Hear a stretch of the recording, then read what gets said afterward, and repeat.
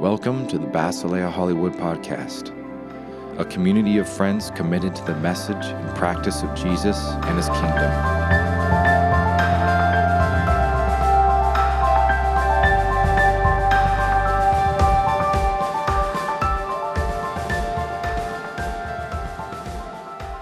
God, I pray for Bill as he speaks the truth to us today, and I just pray you'd prepare our hearts and that you would, just encourage his voice, that he hears you, and we hear you together, and you just ask us.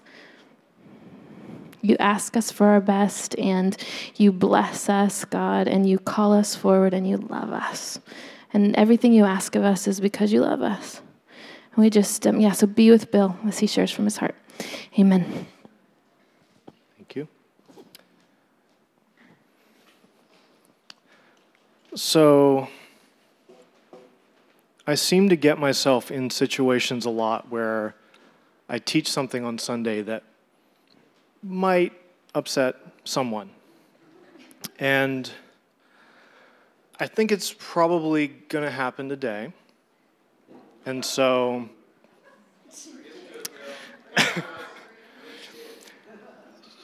I just want to go ahead and say, up front, a few things. We gave you those texts on purpose, Bill. Yeah, I know. I volunteered for this. It's my own fault. I guess I would want to say, first of all, I don't present this as the definitive word that no one can challenge or interact with or question. I don't present it as the definitive position of this church, and I don't want anyone to feel like to be a part of this church or to be friends with me or anything like that. We have to agree. And I don't want anyone to feel that I'm looking down on them because I am guilty of a lot of sin. And so I do not have any moral high ground to stand on and look down on you. And I want to make that clear, that whatever you hear me saying, I hope you won't hear me saying that. And I do, at the same time, want people to feel challenged, at least to consider, if something I'm saying feels like it's calling you into question in some way, to consider and to go to God in prayer and ask, Lord, is there something you're saying to me about this that I don't see yet?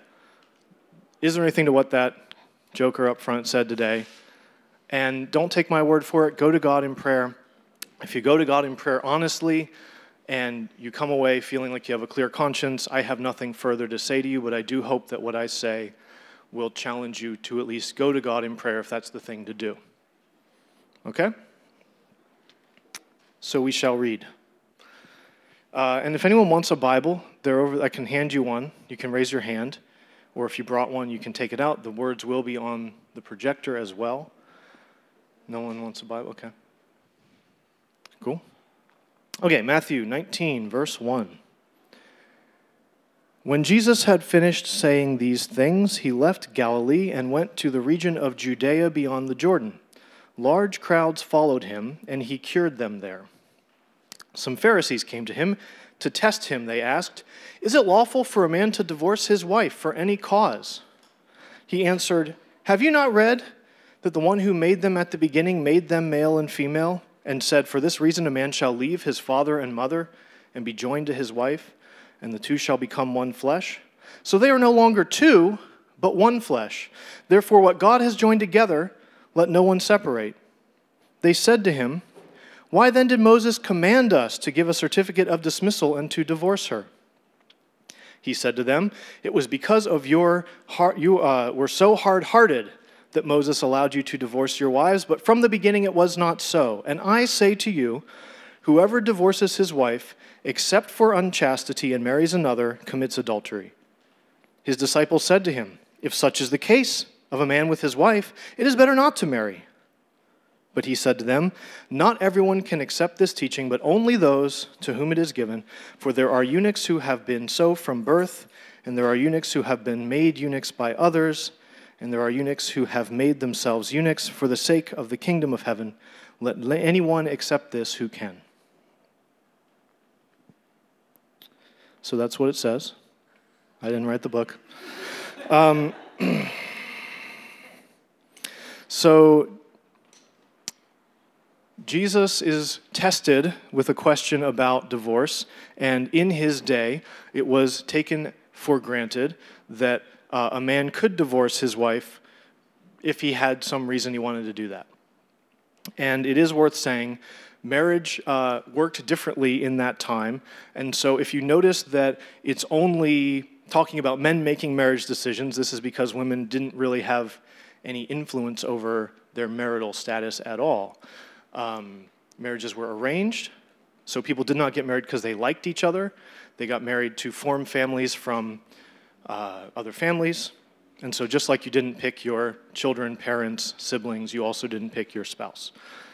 And men did have the right to divorce their wives. Wives did not have the right to divorce their husbands. So it's only talking about how men are treating their wives and not how wives are making decisions about marriage as well. A bit different than what we're familiar with. And so the certificate of divorce is if a man does send his wife away, the certificate of divorce shows that she has the legal right to marry someone else. And this is important because women did not really have a way to provide for themselves. And so if you didn't have some male family member, you were in a really rough place. And so the importance of the divorce certificate is to say, this person is freed from that bond and can go and marry another. And so they're asking him about this, and Jesus appeals to Genesis when Adam and Eve are created, and God made them male and female, and the two become one flesh. And so he says, what I understand him to be saying, fundamentally, is that marriage is a God thing, if I can say that. In other words, this is a bond that God has established as part of how humanity is. It is not just a social norm. It is not something that people do because they think it's a good idea. It may be those things, but fundamentally it's a sort of joining of two people together by God, and for that reason it shouldn't be taken lightly. And he says that what God has joined together, let no one separate. This is a sacred thing. It is not a good thing that it be that people who God has joined together be separated. So the Pharisees, in response, appeal to Deuteronomy, where it says the one sort of command of the Torah about divorce. And it's really, what it's saying fundamentally is, if someone divorces his wife and she marries someone else, and then that marriage ends, the first guy can't marry her again. That's what the command says, and that's the only divorce-related command really in the entire Torah. And so they're saying, why did Moses command us to divorce her? And what it seems to me that Jesus is saying, that Moses is saying, is not so much, no, this is my endorsement of this thing. Certainly it's not Moses saying, you must divorce, which seems to be what the Pharisees are saying it is in certain situations. Rather, it's saying, if you're going to do this, this is a constraint that I'm putting on it. And so the idea would be, that doesn't mean this is an ideal, this doesn't mean this is desirable. This is okay, you're going to get some divorces. This is a rule that I'm placing on this. And so Jesus says, but the ideal, God's way that he wants things done, is that you get married, and that's a bond that remains.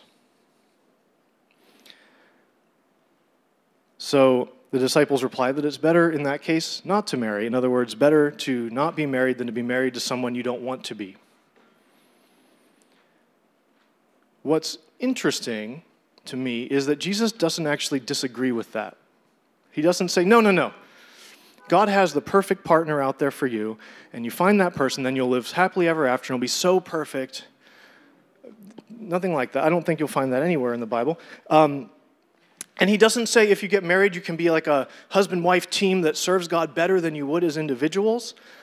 Christians talk like that a lot. The Bible doesn't at all. Jesus says nothing to suggest that being married is preferable to being single. And of course, Jesus, as far as we know, wasn't married, so maybe that shouldn't surprise us, but the way that I hear people talk a lot, it's taken for granted that the ideal is that you get married. So he doesn't defend the idea that it's better to be married than to be single. He does defend the idea that marriage is a God thing, that it's a holy, sacred, good thing for people to participate in but not necessarily that it's better. And to me, Jesus here sounds a lot like Paul does in 1 Corinthians. I hear the same kind of thing, where he says, basically, if you can bear it, if you can remain single and celibate, that is better than going and being married, because you can focus your energy on serving God, but not everyone can bear that. He says it's better to marry than to burn with desire. And so if you don't feel like you can live single and celibate, marriage is another option, and it's a good, holy option for some people. And so I hear Paul and Jesus taking roughly the same stance on these things. And this is over against a cultural context where divorce is taken for granted and where celibacy is highly unusual. So that's our data. And the question of interest is going to be, how should this bear on us as Jesus people today, as Basileia, as Christians? And this is where I don't know how people are going to feel about what I have to say. Number one, I am going to be real with you. I see both Jesus and Paul talking about marriage in such a way that there's basically two options. There's singleness and celibacy on the one hand, and then there's marriage on the other. There is no hint, and in fact, most of what they both say makes no sense if there's another option, either to be single and satisfy your sex drive by hooking up with people, by using pornography, by dating and having sex but not marrying, or even by living together and not marrying and having a sex life there. This is not an option we're presented with, and I don't see a compelling reason that shouldn't be our standard as Jesus followers today. These were standards that challenged what was normal then. They are standards that, make no mistake, we all know, challenge what is normal in our culture today.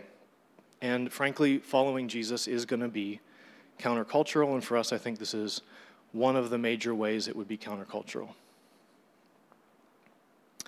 So, I know there's folks in our community who do have sex with folks and aren't married. I want to challenge you to go to God with that and say, do you have something to say to me about this today, if that's you?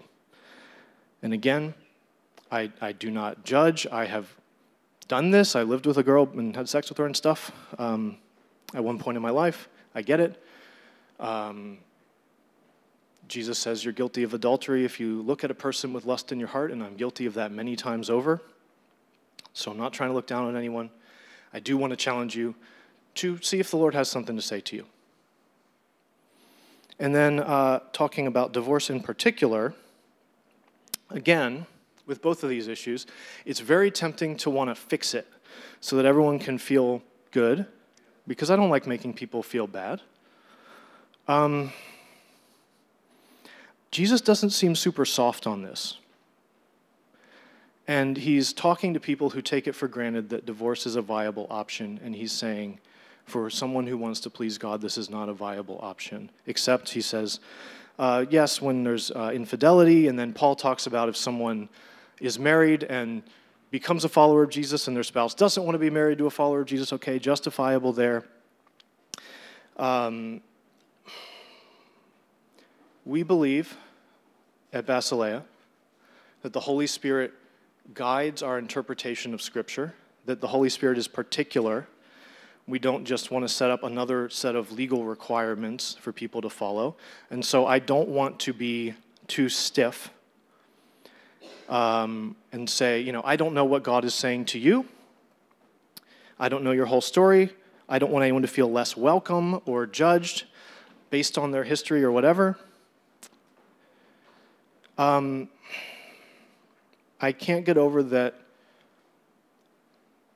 Jesus is pretty firm on that. And so I think that, again, that may mean that there's something to take before him and ask about. What exactly that means for you, I don't presume to know. What I do feel like I can say pretty confidently is that I think it would be a real mistake if we treated marriage and divorce the way that our culture treats marriage and divorce, which is very, very lightly, that we take it for granted, that it's normal, that this is something that happens, that this is if someone's unhappy, God wouldn't want you to be unhappy, so of course this is the right thing. I'm not saying there's never a situation where it might be the right thing, but I really am convicted that this should not be normal to us. I think that marriage and entering into marriage and the possibility of ending a marriage should be something that's treated with a great deal of fear and trembling, because it's holy, because it's sacred, because it's something that God cares about. So, if we're going to be a people who treat marriage with great fear and trembling, we want to, I guess I have a few things. This isn't necessarily going to fix all the problems, and there's all kinds of things we could talk about in particular cases. These are my 2 cents on how we can be a people who treat marriage well, in my opinion. Not an exhaustive list, but this is what I'll say today. Number 1, based on what we've read, I don't think we should treat marriage as a given. In a lot of Christian circles, it's taken for granted that God's intention for you ideally is for you to get married. If you're single and over a certain age, something has gone wrong or whatever. I don't see that in the Bible at all. It is very clear that singleness is a viable option, and so singleness should not be seen as marginal. We shouldn't assume that everyone's supposed to get married, and we shouldn't see that as in any way lesser. Second, we shouldn't have unrealistic expectations for our marriage or our spouse. And what I see there is, number 1, when people do get married, usually initially there's some cocooning going on where they hang out mostly with each other. For a little while, that makes sense. But sometimes marriage can produce greater isolation, and it's like 2 people have to kind of bear the entire burden of one another. And for a significant period of time, I think that's unhealthy. I think that we need to remain in community. We need to have important, life-giving relationships with a number of other people who are in our business and we're in their business and so on. I think that's important because one person is not meant to be your whole social circle and your whole support system and all that. And we need to be honest, marriage doesn't fix all your problems. I'm not sure it fixes any of them. I'm honest, ask around. I like my wife very much, but if you're lonely as a single person and you don't address it some other way, getting married, you'll still feel lonely. If you feel unfulfilled as a single person and you don't address that some other way, you will still feel unfulfilled as a married person. Ask around if you don't believe me. If you're addicted to porn and you get married, you're probably going to be addicted to porn after the marriage if you don't do something else to address that. Don't expect that marriage will change your life. It will change certain things about your life, but it needs to be God where we find our satisfaction and our, you can't expect getting married to be like, oh, my problems are solved. That's absolutely not how it works. So we need to have a realistic view about what this is going to be. Third, I don't think we should enter into marriage lightly, which means discerning those decisions in community, I think. Having people in your business who can say, have you thought about this? Have you thought about this? And that you talk to and so forth. I think that is a really good idea. I think that also extends to premarital counseling and stuff like that. All a good idea. It should be a group effort because it is a big deal. Fourth, I think it is important that divorce, well, let me put it this way, because I know some people won't agree with me. When I got engaged to my lovely wife, I asked a bunch of people for marriage advice. Most of what I got was garbage. And the piece of information I appreciated the most was someone said, what you need to do is decide very firmly between the two of you up front that divorce is not an option on the table for you. Because as soon as it is an option on the table for you, you have an alternative to making this thing work. I can imagine a scenario where someone says that's not good advice. I only know my experience, and I think this has been... I don't think that Danae and I would still be married if we didn't decide up front that this must be something we make work, that there is no other alternative. And she thinks the same thing. This is not controversial. Your marriage may not be like that, but ours has been kind of rough at times, and we love each other, and I don't want it to sound like I'm saying anything different. But if we had not determined very firmly up front, this must work, we will work this out, there is no other alternative, we are handcuffed together for good, I don't think we'd still be together. So I commend that to you to think about. 2 more points, and one is that I think we should emphasize marriages rather than weddings. If you've,